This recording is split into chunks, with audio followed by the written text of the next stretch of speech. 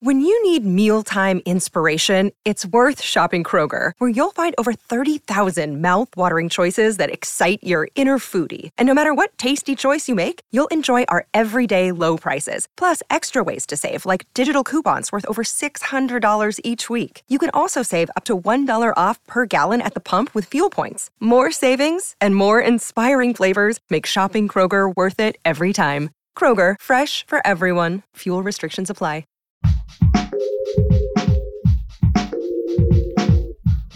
What if you could become a better person, not by working harder, but by taking one small step a day? And not because you're a bad person now, but because there's something inside you that's ready for more. How to Be a Better Person gives you one tiny step a day you can take to be the person you want to be. My mission? To help you live your best life.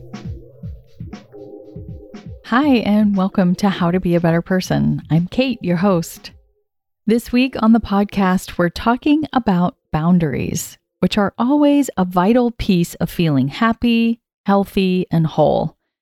And they're not something that we typically get a lot of direct instruction on how to create, if we get any. And then on top of that, we're coming off the heels of a pandemic that sent us all scurrying into our homes. Now that we're starting to emerge, we're a little rusty on the social front, and our stamina for being out in the world is low. So it's a great time to revisit and spiff up your boundaries. Today's big idea is that establishing boundaries is a huge opportunity to exercise self-compassion. I think for most of us, we think about boundaries primarily as a means of self-protection, which they are, but thinking of them solely that way sort of puts you in a defensive stance, like the Notre Dame fighting Irish guy. And that crouching, put up your dukes stance takes a lot of energy to maintain, even if you're only doing it psychically.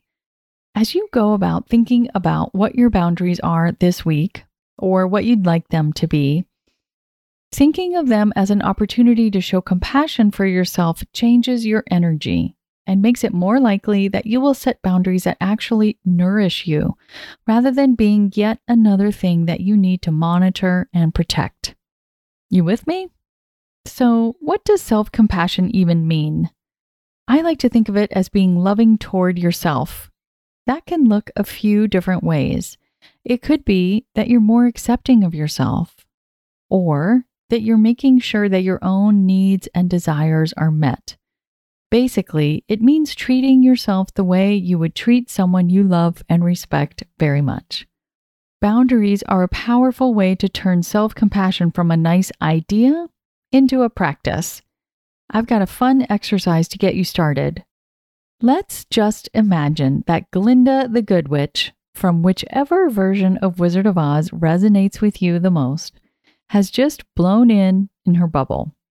And when she gets out of her bubble, she tells you that you no longer have to tolerate the things that have been bringing you down.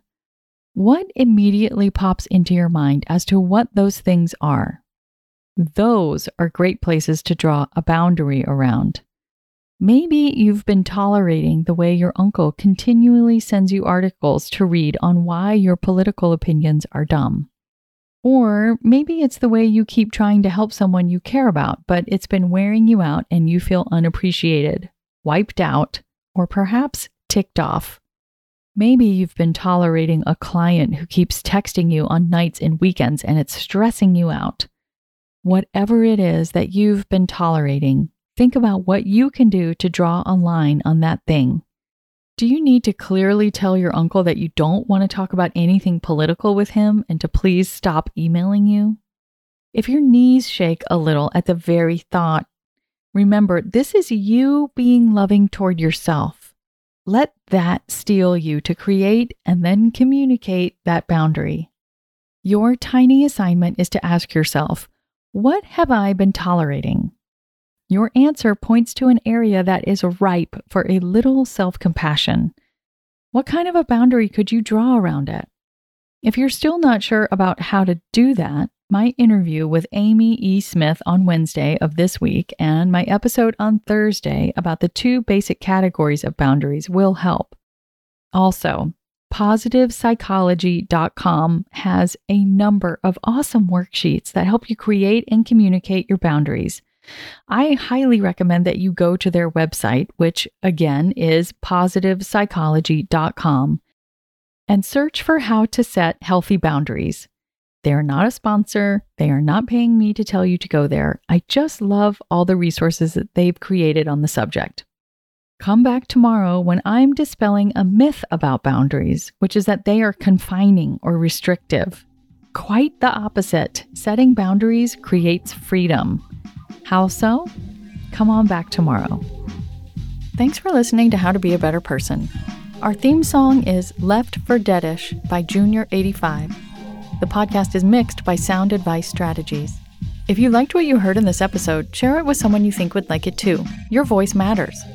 Also, How to Be a Better Person has an official newsletter that sends the past 7 episodes, a sneak peek of the week ahead, and one well-chosen meme to your inbox every Saturday morning. Sign up at beabetterpersonpodcast.com and click on Get Podcast News. I also love to hear from listeners. I love it. Send me an email by clicking on the Contact Kate button at beabetterpersonpodcast.com. Tweet me at Kate Han, Katehan, or find me on Instagram at Kate Hanley Author. I look forward to connecting with you.